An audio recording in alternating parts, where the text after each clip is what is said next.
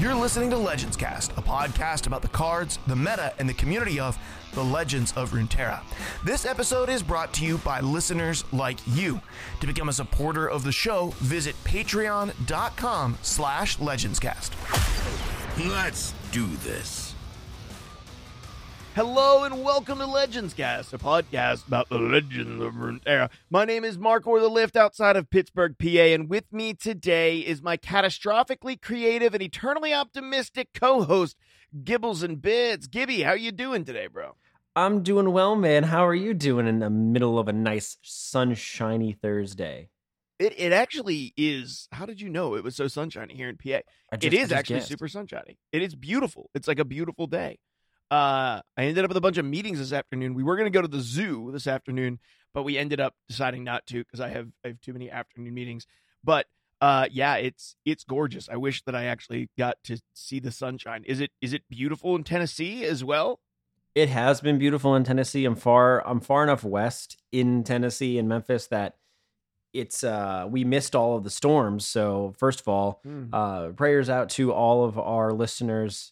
If you've been enduring some of the either the middle or the aftermath of Hurricane Ian, prayers and thoughts and prayers go out to all of you guys that you guys are doing okay and cleaning up everything, and that the storm didn't affect you in a whole bunch of negative waves. But thankfully for me, I was far enough west that it was just sunshine the whole time. It was almost like I was looking out my proverbial glass window to the east, waving at everybody as the storm just like rolled by me. I didn't actually get hit by anything, which was nice.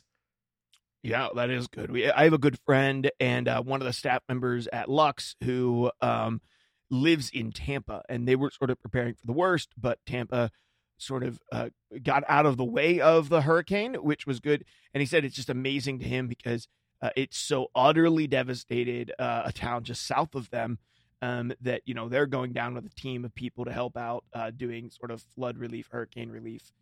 And he's like, we really, all that we really heard about the hurricane, if you didn't live in Florida, was, hey, there's a really bad hurricane. Oh, it missed Tampa, everybody. So it's fine.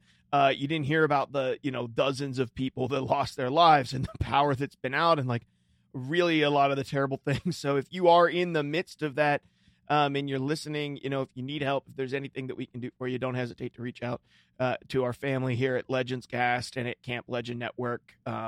We're here for you and we're praying for you. And certainly if you need anything, don't hesitate to shout out and give us a message over in the Discord server, which is a quick plug for the Discord server. Come and join us on Discord. Yeah, everybody, come over and join us on Discord. There's a link in the description of this episode, and we'd love to have you come and join us. Now, this episode, we're doing a short... Oh, Gibby was going to say something. I'm going to take it one step further and plug not only our Discord, but plug our Patreon as well. We have been working on the back end to put out some new Patreon content that we hope that you guys will enjoy. Not only some content as it relates to our Almost Legends show that we do, our tabletop RPG podcast, but also just some additional nerd-based, gaming-based content with your friendly co-hosts, Mark, Annie, Ian, and Gibby, that we hope that you guys will enjoy. We realize that we haven't been putting out as much for our Patreon as we would like, and we plan to kick that up, and we've taken those steps to do so. So the first couple episodes of a long string and probably continual series of new content that is available on our Patreon is coming out. So if you'd like to support the show on Patreon, we would love to have you, even if it's a quarter, even if it's a penny, whatever you can give the show. We really appreciate it, and we hope to see your name pop up over there. And by not as often as we like, we mean literally and utterly nothing for months. So the last Mulligan episode was like, I don't know, almost 9 months ago, something like that. It was a really long time ago, but there is a new episode coming out. We're recording this on a Thursday, Friday morning. This show might actually be coming out at the same exact time as the first piece of our Patreon comes out. And that is the Skill Check episode 1, which is a conversation between Gibby and DBN about making better tabletop RPG characters, fuller RPG characters. In November, the Skill Check episode 2 is coming out. That's me and DBN talking about how to run one-shot games in TTRPGs. And then in addition to that, with every episode of Almost Legends, there is now also a new episode of something called Downtime that's going to come out. Yep, where we're just talking and hanging out, bantering back and forth and discussing the most recent episode of the show that we will literally get done recording, hit end, hit record, and then do downtime. You'll hear our first thoughts of the game and where we're at on it. So that is all going to be going up on our Patreon. So very reliably, basically 3 pieces of audio content every month on our Patreon, mostly around the TTRPG stuff. We are enjoying card games, and we'll talk a little bit about LOR. And there's other card games that we're enjoying as well. I know Gibby's been playing some. I've been playing some. DBN has been playing some. We're all talking about what is next for the next season of Legends Cast, what comes next for the show. And we're not 100% sure exactly what that is, but we do know that we love talking TTRPGs, and we want to funnel more of our community into that and more of the content that we're making into the TTRPG podcast. So if you haven't checked out Almost Legends yet, grab the episode in our Discord or search for Almost Legends wherever you listen to podcasts. Season 1 is fully out, so you can listen to all of Season 1. And if you're an LOR lover, you'll like this because it's set in the world of Arcane and Piltover and Zon. And so you can check out that season. There's a 6-episode first season, sort of a mini season that includes Gibby and DBN and 2 characters that they played with me as the Dungeon Master. So we'd love to have you check that out. But what do you say? Are you ready to talk a little bit about LOR, Gibby? Oh, I am so ready. We've got some new content to talk about and major news that I think we got to preview a little bit last time, as it was not fully released exactly what was going to be happening with things like the rotation, but we know a little bit more now. So I would like to have a conversation about it and give our thoughts to the listeners. Huh. Didn't see that coming. Okay, guys, we're just going to talk news today, and those 2 things are specifically a comment and announcement about an official rotation that's coming in 2023. We knew about it in the roadmap that we talked about on the last episode, but we have a few more details about what that rotation is going to look like, and the new ways that you're going to be able to play Legends of Runeterra. We also have the announcements for the release of the next set of cards that's going to be coming out. And man, it's like in a week and a half or something like that. It's so insane. quick. It's so fast. And we have the first champion. I do want to ask you this, Gibby. Did you end up purchasing the Corrupted Event Pass? I did not. And it wasn't strictly out of not care and of not wanting to, but having some family and other close friends in town that we were hosting. There was a stretch towards the end of the expansion's time where which you could continue to grind it out and buy it, that I unfortunately didn't log into the game for a couple days as I was hosting and trying to be a good host and not be on the games too much. So I missed out on my chance to buy it. I was about 2/3 of the way through it. So there would have been some content that I didn't get a chance to or wouldn't have had in my collection had I bought it, but regrettably, because I think that Leona Corrupted skin is so good, and I'm kicking myself now because I wish I had it. It's so good. Maybe you shouldn't kick yourself, because I'm kicking myself for the exact opposite reason. I did buy it and did not get through it. I purchased it and I got to, I think it was 510 that you needed to be able to get the Leona skin, and the Diana skin was 590. I got to about 430 before I just couldn't keep grinding. I won a game basically every single day, like a ranked game every day to get a couple of tokens, thinking like I'll just be able to smash out these quests in the last couple of days. That did end up being the case. I got really hooked on Destiny 2 again in this last month, and so I hadn't been playing a lot of LOR. I've been logging on every day and winning a game every day, grinding up through Plat. I'm almost in Diamond right now, just playing Katarina Liasuo, and just winning a game or two every day, but it just didn't end up being enough to actually unlock wow, I'm having all kinds of like coughing issues on this podcast. I didn't end up having enough to unlock the contents that I really wanted from the pass. I got a couple of things, but the Leona skin, the Deanna skin, and the prismatic cane, which I didn't get to a chance to unlock, was really disappointing to me. I really felt like I wasted my money, because although I got enough value out of the pass, there's no doubt I got more than $10 in value. according to what they charge in the store. Yeah. I did not actually get to any of the things that I bought the pass for, which was really disappointing. And I'll be honest, I honestly feel like the pass was too much. Not money, it was too many levels. Like, I feel like if you spend $10 on the pass and you start grinding it, you should almost guarantee be able to finish it, like, without having to play tons and tons and tons of time. I don't like the combination. They just don't give you, either they don't give you long enough, or these new passes have way too many levels in them. Here's what I would like to see.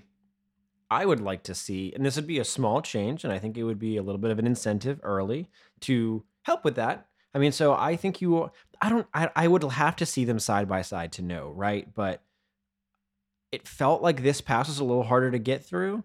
Maybe even in the quests. Like, there are times where I've been attempting to get to the top level of a pass to then buy it at the end. That's usually my mantra with it. And there have been times where just playing the game and being in it, you can pseudo accomplish a lot of the quests because they are a little bit more generic.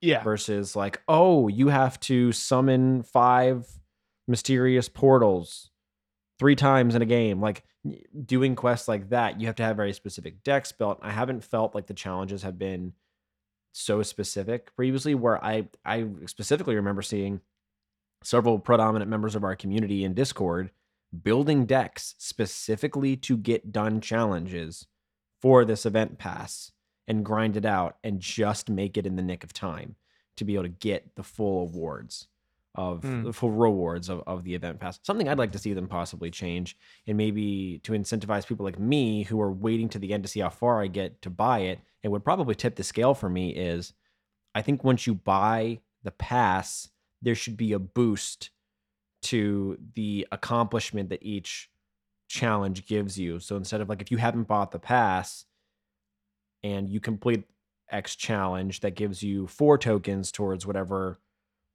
system it's going to be for the event pass, so unlocking things. If you already have bought in the pass, maybe it gives you 6, or maybe it gives you 8. So that way you have an easier time getting the Finishing return the pass on the investment that you've already made buying the pass. I mean, because I think you're right at that point. You're still in the game. You're still playing a bunch. You're still trying to achieve those rewards, but you should pay the money for it. You should get that pass. You should get the rewards back for the event pass. So that's just my opinion, but I would love to see a small change like that. Give them a boost off once you've actually physically bought the pass. I think you'll see a lot more people purchase it early too. Yeah. No, I absolutely totally agree with you.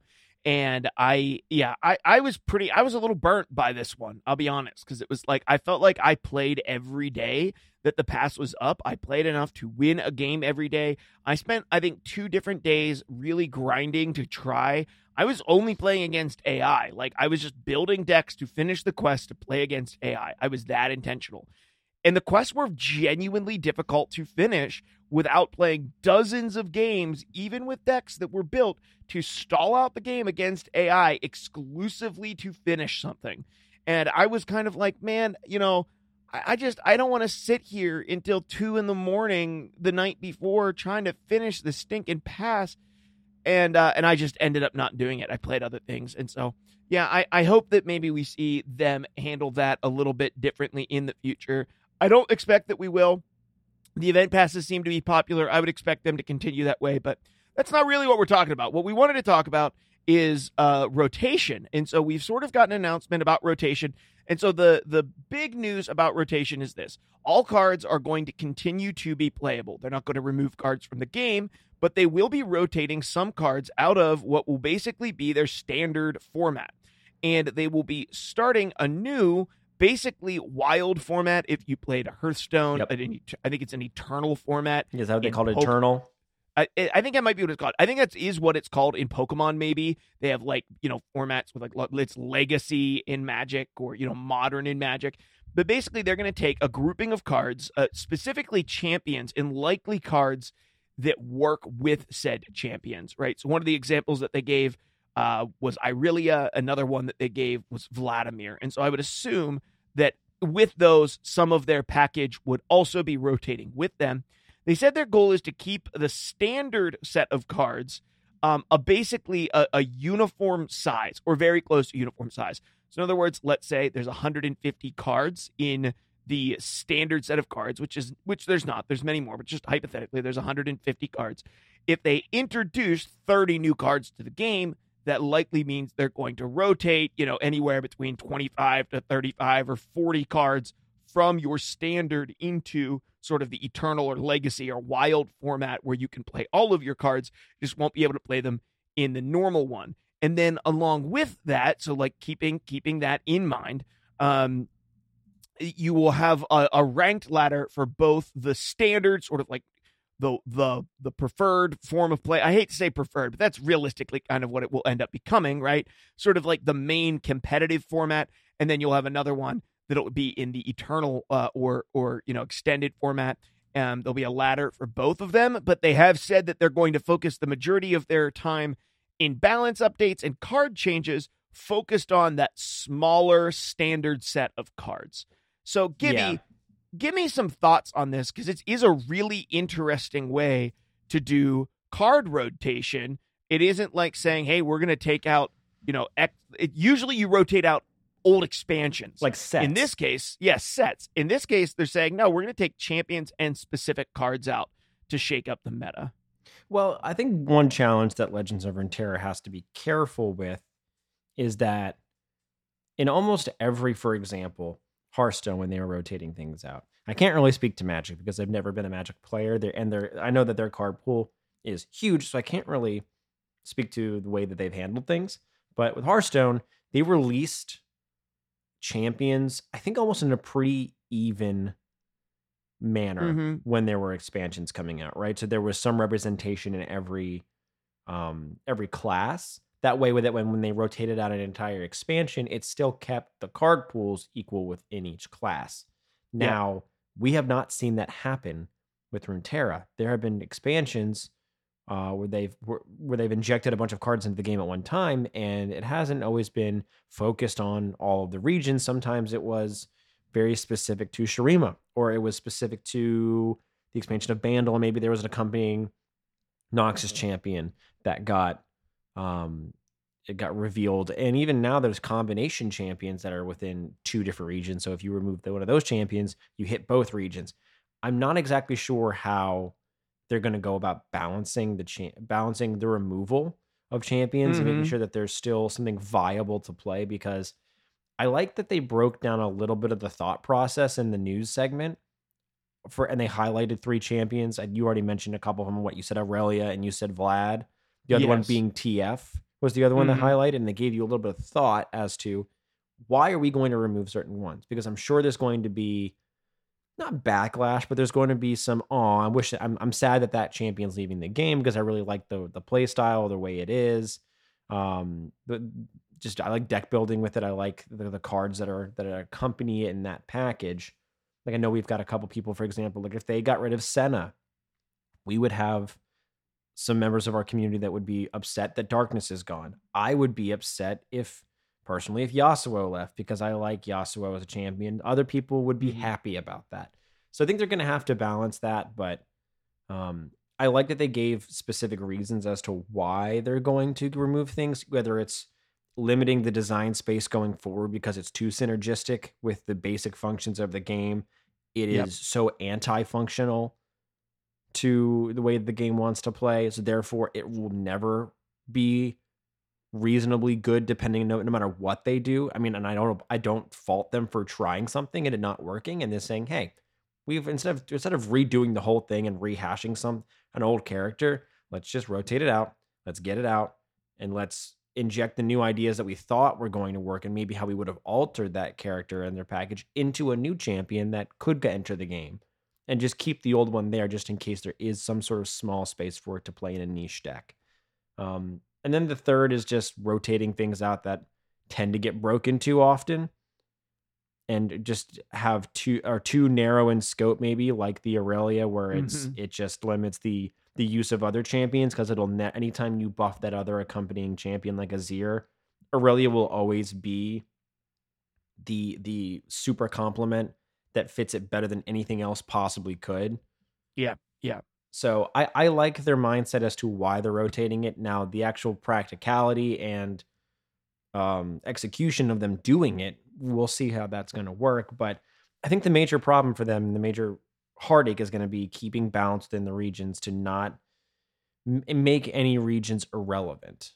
Yeah, so here's my point is this, is that rotation for a card game is healthy. It is good. If this is your first card game, you might not feel that way. It might feel like, well, they're taking stuff away from me. I don't want my champions to be taken away from me. There will still be a location that you can play these champions, so they're not strictly being taken away from you. In many ways, this is healthier than nerfing them into the ground and keeping them inside of an eternal set that never changes, because the only way to sort of remove something from play to ensure that you're opening up new space for design and you're opening up new space for champions is to literally gut a champion, right? Let's say, for example, they really did want to, they wanted to bring something else in, but really TF was hurting their design space because of his ability to propel combos, right?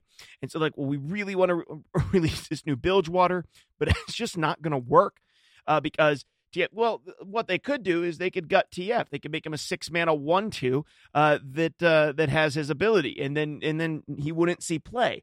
Well, now you're going to really lose TF, so you're better off having TF and some accompanying cards rotated out of the current format and into an eternal format where you still can go and play them in their current state without them getting gutted, and it still opens up a lot of room for design inside of the standardized, card space. So in that way, I think it's good. I've been around enough card games to know that card games that don't rotate die. That's just the nature. So I think that the decision to rotate cards is great.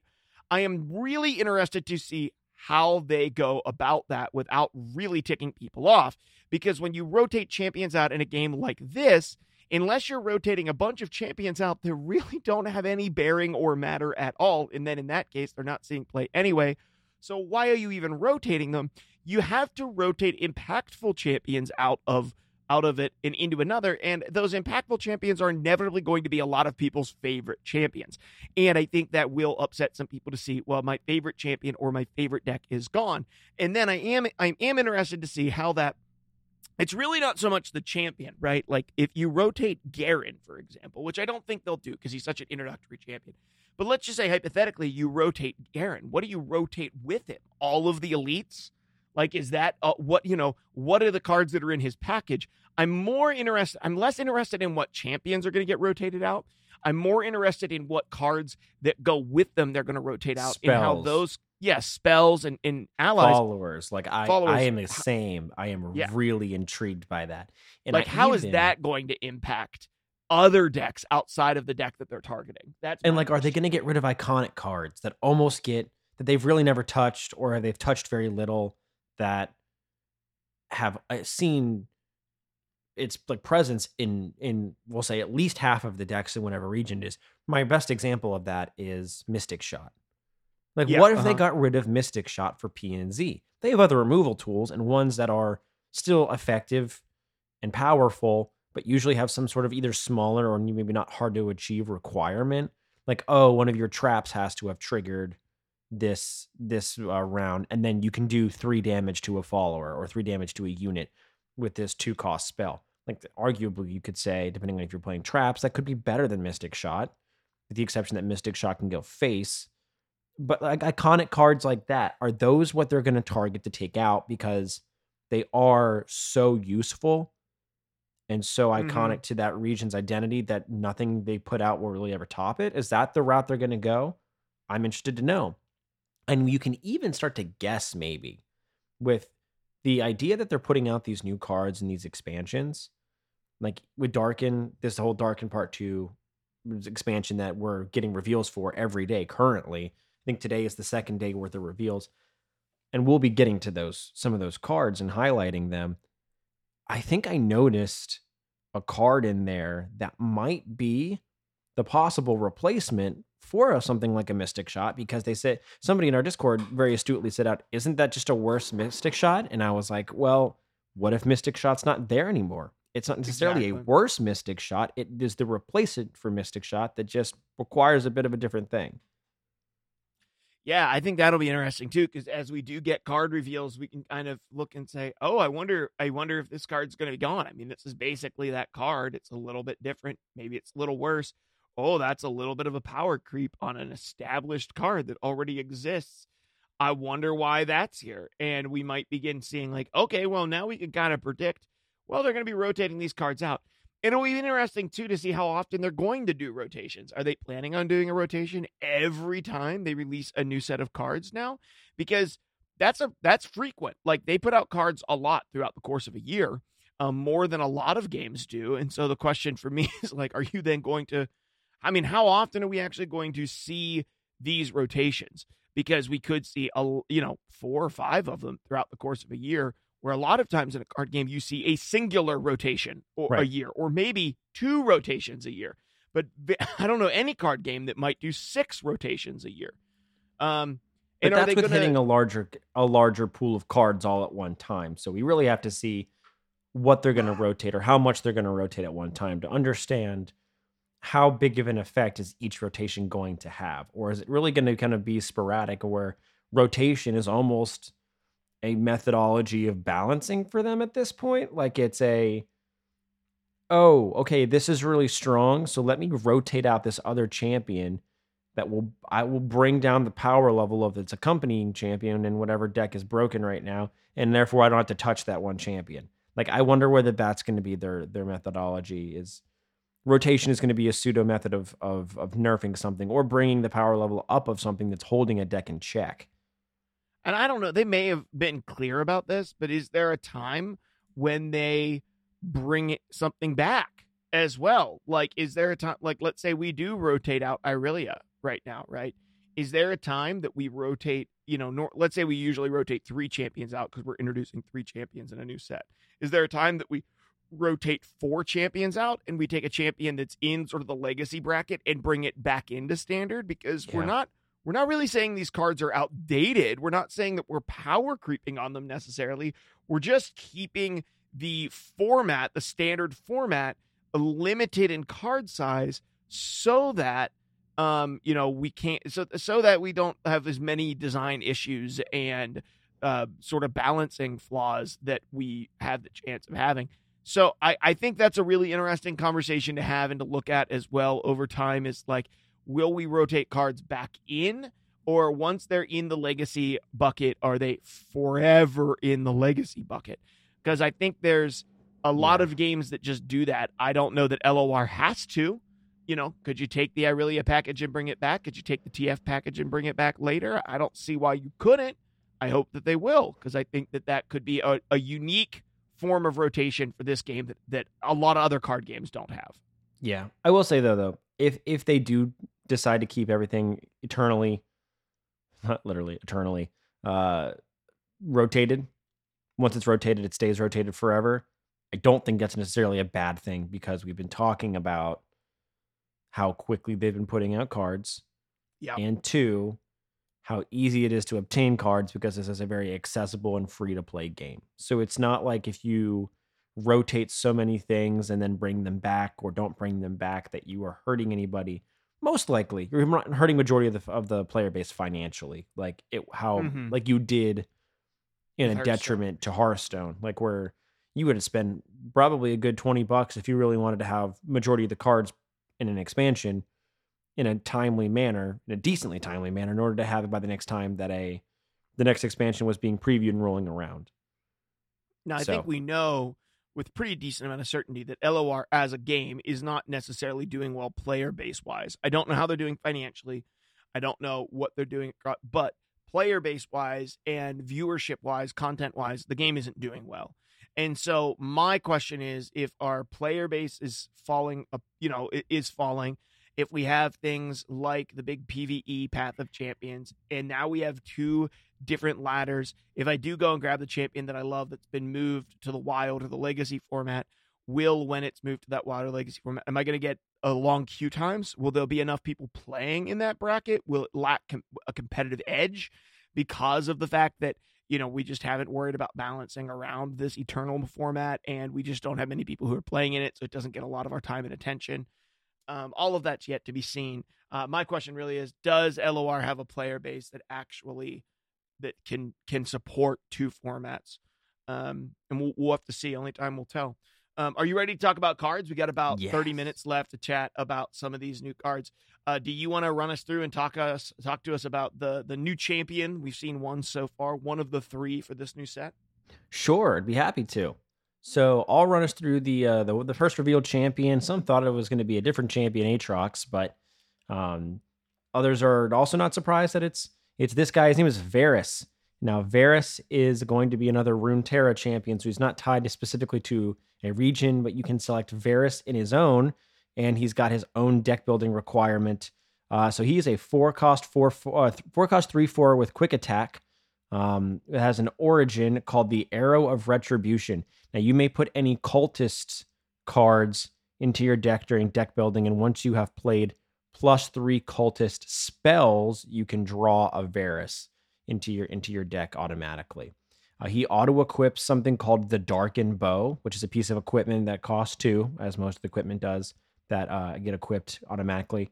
Now, when you play a spell or equip an ally, give me +1/+0 to a max of 5 until the next time my bearer strikes. So every time you play a spell or equip an ally with another piece of equipment, whoever has the Darkened Bow equipped gets +1 attack until the next time that they actually strike something. I heard a really good piece of commentary. What this does eliminate is the issue that we had a little bit ago with Hate Spike, where Hate Spike was a really strong card, and the strength was building up across certain cards, and every time you'd want to like strike with, let's say, a built-up Kayn, or with Rost, if he's already flipped, they would just chump block you, play Hate Spike, and then the attack wouldn't go through. So you can't necessarily do that with Varus, because if he doesn't strike, he keeps the buff from all of the cultist spells, or all of the spells or equipment that have been played that have buffed the actual character, because you're most likely going to have the Darkened Bow on Varus. So it keeps that buff until it actually physically gets a chance to strike, which is really, really cool. Now, his leveled version, he does get the standard +1/+1, so he'll be a 4-cost 4/5. In addition to the quick attack he had at level 1, he gains Overwhelm, which is awesome, because his Darkened Bow, instead of activating only getting +1/+0 every time with a maximum of 5, it doubles. You get +2/+0 for every time you activate a spell or equipment, and you can go up to a maximum of +10. So basically doubles the effect of the Darkened Bow. It starts to scale a lot harder. And he gets Overwhelmed, which is Overwhelmed, huge, right? which the Darkened Bow level up wouldn't really mean that much if he didn't have Overwhelm for that, or you had to find a way to attach Overwhelm on him. So it's great that he gets that upon level up. I think that was a smart choice. What do you think about Varus, knowing that? Oh, and I'll go over his champion spell real quick. 3-cost burst spell. Varus's Chain of Corruption. You can give an ally vulnerable, and give a character of yours +1/+0 for the round, and then you create a fleeting copy of Chain of Corruption in hand, so you can do it again if you want to. And then you put Varus into your deck. Which I'm guessing that Chain of Corruption, if we saw the full card, would be a cultist spell. It doesn't actually have it labeled as a cultist spell on the graphic that I'm looking at, but if I had to guess, it would make no sense if this wasn't a cultist spell. It might be. It wouldn't work with the Arrow. Well, maybe it is. I mean, maybe I don't know. Maybe they didn't want it to work with Arrow of Retribution. The Darkened Bow literally says if you just cast a spell, right? Or equip an ally. So I guess it would still work with the bow, although it wouldn't be a cultist spell, so it wouldn't draw stuff out. Wouldn't draw your Varus out. If you think the Arrow of Retribution origin sounds familiar, that's because it's basically the same exact origin as Kayn's. Kayn allows you to put any cultist in your deck during deck building, and once you've played 3+ cultist followers, not spells, you may draw a Kayn, and Kayn, of course, is a 5 mana. So this would mean that potentially you could play a Kayn Varus deck, 2 Runeterra champions that would be able to pair together, that would be able to smash all of your cultist cards into a singular deck, including all of your cultist spells and cultist followers. We did get several new cultist followers. I'm seeing 5 new cultist followers and 5 or 6 new cultist spells that we're going to be seeing and are going to be releasing with Varys. So they are releasing an enormous chunk of these cultist cards. So here's my thoughts on Varys. I'm not overly impressed with Varys. I don't know how easy it is to target 8+ allies, but it doesn't seem easy to me to target 8+ allies, to be honest. I can't even remember what the requirement is with Pantheon, but I think his is 5 allies over or 5 different rounds that you've targeted allies. So it does put a definitive clock on it, but a lot of times... Yes, it's 5. It was previously, I think, 4, and then they bumped it to 5, I think. Yeah, okay, yeah, that sounds right. Even if it's not, it's close. The point is that it has a predetermined clock, right? Like you cannot do it faster than, the amount of turns that it's going to take. I'm looking at it's 5. You've targeted allies in 5 different rounds. At least his vanilla version when he first came out. I just scrolled up through all of our card releases. And so, with whatever it is, but this, it's 8. I mean, 3 more is a lot. And maybe, you can do Pantheon on turn 5, but a lot of times you haven't even been able to target creatures 5 times with spells by turn 5. A lot of times that's round 6, round 7. And if you think about it, then if this is 8, yeah, there may be a round that you get 2, right? But especially if you're playing Varys Kane, that's probably not the case. Like, I feel like Varys has to see play with gems. I think he's a 3-mana 1/1 support, grant +2/+2, and when he dies, gives you 3 gems in hand. I can't remember his name, but that little guy, I think, your mountain goat. I really feel like this deck probably needs to see play with gems. What's interesting is there is the potential, once again, like, this does have some sort of like Lee Sin-esque vibes, right? It's doing something kind of similar to Lee Sin in the fact that you would be like, Lee Sin wants to play a bunch of spells, get overwhelm combo. This wants you to play a bunch of spells as well, because that's how he's going to level up. Lee Sin plays a lot of target your allies to protect them. This guy wants to do that. This guy gets overwhelm and gets a huge attack. It's not going to be an OTK, but it might be an optional secondary champion that doesn't do the OTK but could still easily win the game with a bunch of bonus attack in things that you would get both from the Darkened Bow combined with a lot of the spells and abilities that you do already see in the Lee Sin decks. So maybe there is a Varys Ionia combo deck that this is a fallback for Lee Sin. Most Lee Sin decks are pretty refined, so maybe not. Maybe there is a Pantheon Varys deck. In that case, I think you just want to play, Pantheon and Yuumi. Maybe there's a couple of other lists. I just don't see the clear Varys Kane deck actually being good. I see it being cool, but I just don't know how you level up Varys. Let me hit you with some alternate logic as to why this might work.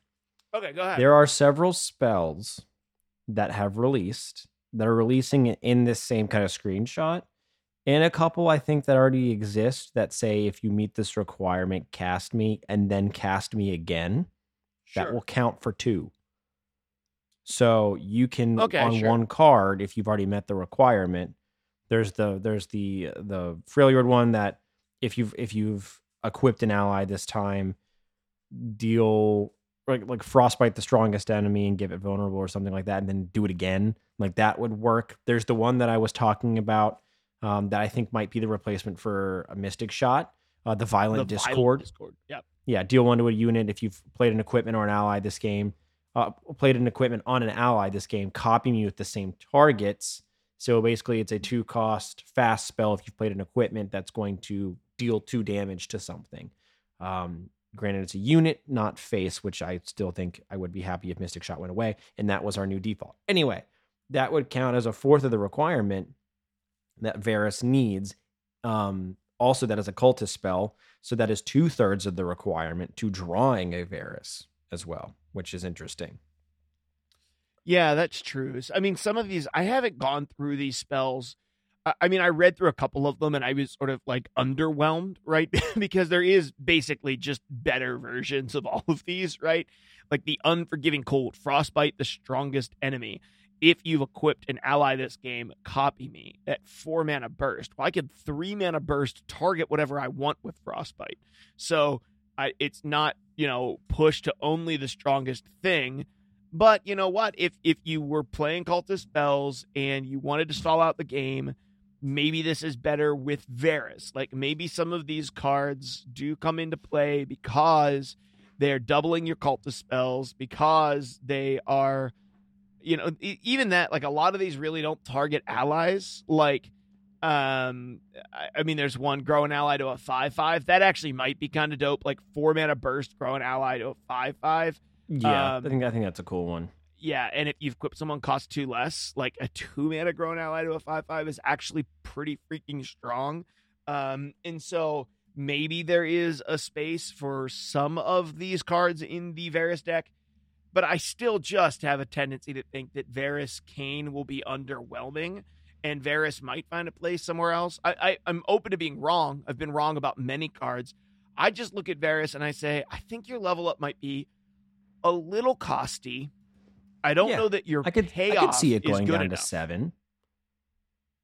Yeah, I could see it. I could see it going down to 7. And I'm also, it's just so hard. It's so hard to look at a champion that doesn't have Spell Shield and doesn't cost 2 mana and judge it, because so frequent. This deck, the Kayn Varus would have no ability to get Spell Shield, and what are you going to do against 6 mana Vengeance, right? With the Varus, what are you going to do against a Frostbite? What are you going to do against, like, there's so many things that could just stop you from getting your 14 damage through or whatever. He also doesn't get Challenger at any point, so you can't pick your target with your Quick Attack and Overwhelm. That is true.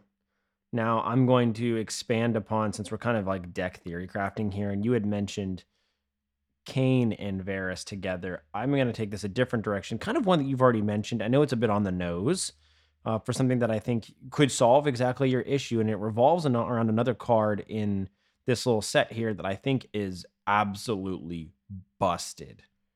And I hesitate to even call any card busted unless I'm relatively sure that it's going to be that good. There's a card in here called the Expanse's Protection. 4-cost burst spell for Targon that says, once you've equipped an ally this game, I cost 2 less. So it would be a 2-cost burst spell. Give an ally Spell Shield this round. It's a cultist spell. It's a 2-cost burst speed Spell Shield. And that synergizes really well with you wanting to play with Pantheon, who has a very synergistic requirement to Varus. Mm-hmm. I think that Varus, you anticipate probably dropping after Pantheon. So the physical, I don't like putting champions on the same cost structure of a deck. I still believe that, but I don't think it's as big of a deal with Varus and Pantheon because they're going to hit the requirements most times, I would imagine, at different points, because it's 5 turns for Pantheon, 8 spells for Varus. You probably won't accomplish that at the same time, depending on what you've got in the deck, but so you'll drop them on different turns. But that is a card that solves that issue very quickly. 2 cost burst speed Spell Shield essentially null and voids Vengeance. It null and voids a lot of high target spells like a Concerted Strike or a Single Combat. The only thing it really doesn't combat, unless you play it preemptively, is something like a Mini Morph, which really hasn't been that great in the meta for quite some time, or a Frostbite, like you mentioned, that is also at burst speed. So depending on the prevalence of Freljord coming out of this, we may see people preemptively still playing that card, but there's a bunch of more equipment in here. As we mentioned on previous episodes, equipment has become a very big mainstay, almost like Landmarks did, but I would argue even more so now than Landmarks did when they broke into the card type. I just don't think it's going to be hard for you to meet the requirement of, hey, play an equipment on anybody. It's something. Yeah, that's actually true. That's actually a really easy thing to pull off, and it is a really powerful card. It's actually, what's interesting to me is, like, I actually kind of want to play it with like Jax or with Ornn. because it's so strong potentially with those. Sometimes Jack's problem is he just gets targeted too easily. Didn't have any real. Now it's interesting because this isn't, obviously a weapon master. This is a cultist, but if you could find a way to put Ornn, this card is just so strong. It is really, it's really it's nutty. Good. I think that this could be a really good. If you wanted to. I don't even think you go cultist and weapon masters, but I think you can go weapon masters in something else within Targon and be totally fine, because that gives you a little bit of a wider range of card pool. I really early on I tried to build a Kain and Jack's deck, and I'm not saying it can't be done or it's not you can't build a good version of it, but the card pool was so narrow between only being able to use weapon master cards and only being able to use cultist cards that it just felt like it was a little too. It wasn't as synergistic as I was hoping it was going to be. Mm-hmm. And you just didn't have that many options. So the deck was almost building itself for you, and it really just wasn't that powerful. Maybe with some of these injected extra cultists, you have a little bit of a bigger pool to pull from with Kain now. But I think it's going to be interesting to see who emerges as the overall favorite champion from Targon, because I believe this card alone will bring a resurgence to Targon itself, just eliminating anything that really wants to target your deck. It might be the resurgence of greedier decks that are maybe playing Celestials, because they can't stop you from you can easily stop someone from trying to target and kill your Zoe, for example. And you could even run this in Targon, just period, and run it with the Wandering Shepherd, which is the improvised Target card, 3-mana 2/2. Pick an ally, it improvises. If you don't, I improvise. Like, you could just play this card with this in Targon and not worry about cultists and not worry about weapon masters, and just be like, no, I'm just going to run this card because it's good. The improvise is good. Because it's nutty, yeah. Yeah, and it gives me a tick towards Pantheon, and now I have a 2-mana burst speed spell shield for Pantheon. And just like, I'm going to run Pantheon Zoe, and I'm going to put this improvised card in, and then I'm going to put this in. And there's actually, the equipping of equipment works well with Faded. And so one of the better Darken weapons, in my opinion, is the Darken Lodestone, which is the target. I do love that card. And so, you do have Seal and Steel as well in Targon. I don't know that you would use that so much, but I do think the Darken Lodestone itself is pretty decent and synergizes very, very well early on with, even your turn 1 Faded Hero, I think is what his name is, whatever his name is, the 1-mana 1/2 that has Faded. I know who you're talking about. Yeah, it works well with your Wounded White Flame. And so perhaps this is a card that, the Saga Seeker. Yeah, the Expanse's protection. Maybe this is a card that actually sees some play completely outside of the cultist combo, because it is that good. Maybe you don't need to play it with weapon masters and cultists. Maybe you can just play this with some equipment in a go tall rather than go wide sort of target build, and this protects your go tall guy. Yeah, play some greedier units that really need some protection, and then when they try to remove it, you can give yourself Spell Shield. I also just love the idea. I know this isn't anything groundbreaking, but I also just love the idea that if you're playing, maybe trying to find a Targon and Shurima deck and play Sivir, because one of the biggest ways to beat a Sivir deck is remove the Spell Shield from her with a cheap spell and then kill her with her only 3 defense on something else. But if you have this in pocket and they try to kill her again, you can re-up the Spell Shield. They essentially have to play two spells back to back and have them both in hand in order to kill her and have the mana, because that way you wouldn't be able to interrupt in the middle of the 2 spells with this card.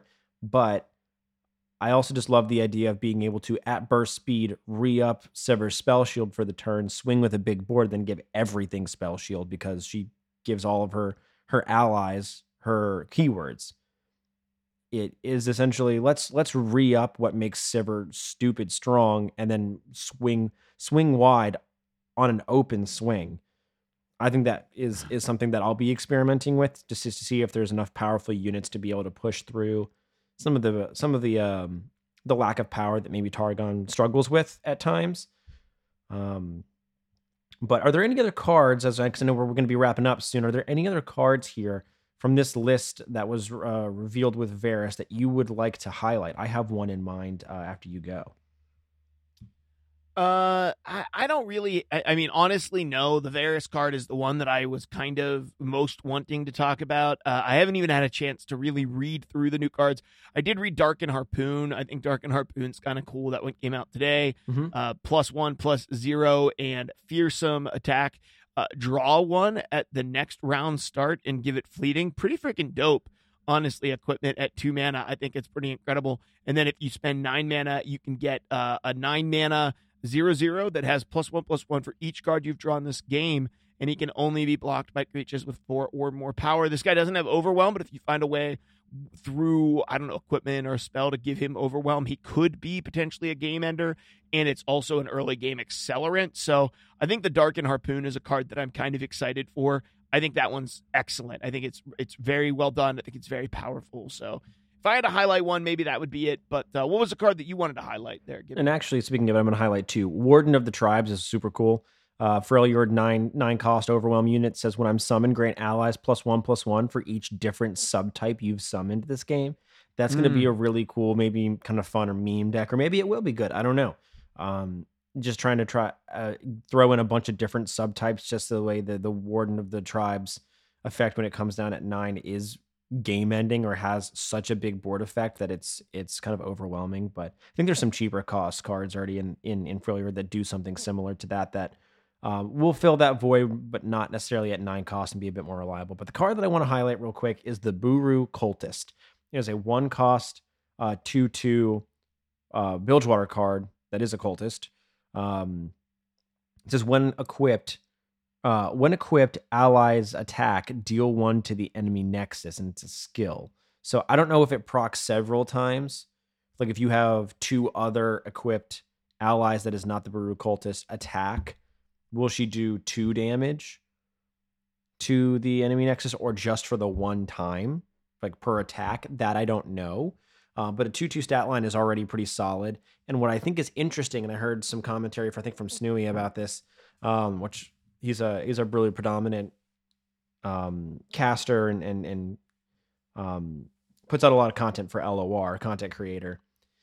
The piercing bolt that does the damage from the Buru Cultist is a skill. Now the thought is that based on kind of what's already in the game in Legends of Runeterra, or no, sorry, not Legends of Runeterra, League of Legends, that people were sad that they didn't see Aatrox, right? But apparently Aatrox is very skill-oriented in League of Legends. And you pointed this out a little earlier in this episode. There's some thought that Kayn was, you draw me if you've played 3 cultist units. Varys is if you've played 3 cultist spells. And they think that Aatrox might be if you've played 3 skills. Interesting. Then you draw him because he is there's this kind of this trifecta, I guess, between the 3 of them with the whole cultist and darkened thing, that he's a little bit more skill based and Varys is a little bit more spell based and kind of from range and things like that. So as it aligns with League of Legends, there's some thought that we may see Aatrox, whether it's as a part of this expansion or maybe even Darkened Part 3, which they've already previewed is going to happen. Like Darken the finale. I think it'll be part 3. Yeah, like Darken the finale, and it'll be Aatrox as the center of that, and he'll have something similar to this, but it'll be skill based. Yeah, I'm interested to see. I think they're definitely going to do something that's similar to this. I'm interested to see how that will work because, if it's skills, I mean, I don't know. Like, how is that any different really than, I mean, skills only come off of cultist, allies anyway. And so how would it be any different than how you already draw your Kayn? Unless it costs more and you have some skills that get activated potentially multiple times. And then, yeah, I could see that. I would be interested to see if it had something to do with the darkened weapons themselves. And you play X amount of darkened equipment, weapons. maybe. Yeah, darkened equipment. You play X amount throughout the course of the game, and then you can summon the Aatrox. I don't know enough about Aatrox. He's after my time of playing LOL, so I don't really know enough about him, but I am interested to see, because I think you're right. I think that we're going to see some connection, some combo of some type with it. Yeah. And I do think we're going to see Aatrox. I just think that we're going to see him in the 3rd piece of this set, most likely. Yeah, that seems to be the be in line with the pattern so far. But we're actually gonna have these cards in game next week. Pretty soon, we will have all of the most recent expansion of Darkened Part 2 coming out and in-game live for us to play test. So the next time you hear us podcasting, we'll probably be reviewing some of our predictions, probably an expanded set of cards that get revealed after this episode drops today, and telling you our favorite things that we are playing in the game right now, and maybe where we were right and where we were wrong about Varys, maybe some of the accompanying cards, and the overall Cultist expansion of sets here that we're getting. Yeah, absolutely. Well, thank you guys for tuning in. We appreciate you being here and being part of the community. Once again, join the Discord. Find us on Patreon as well if you want to consider supporting the show and the other shows that we do over at Camp Legend. That's going to wrap up this episode. We hope that you enjoy it. Let us know, once again, like Gibby said, about your thoughts about the new cards. We're excited to see what's going to be coming out in the not-too-distant future. Thanks for tuning into this episode, and be sure to come back for the next one. Thanks for listening to Legends Cast. This episode was brought to you by listeners like you. Don't forget to join our Discord community and support us by leaving us a rating and review wherever it is that you listen to podcasts. A special thanks goes out to all of our Patreon supporters over at patreon.com/legendscast.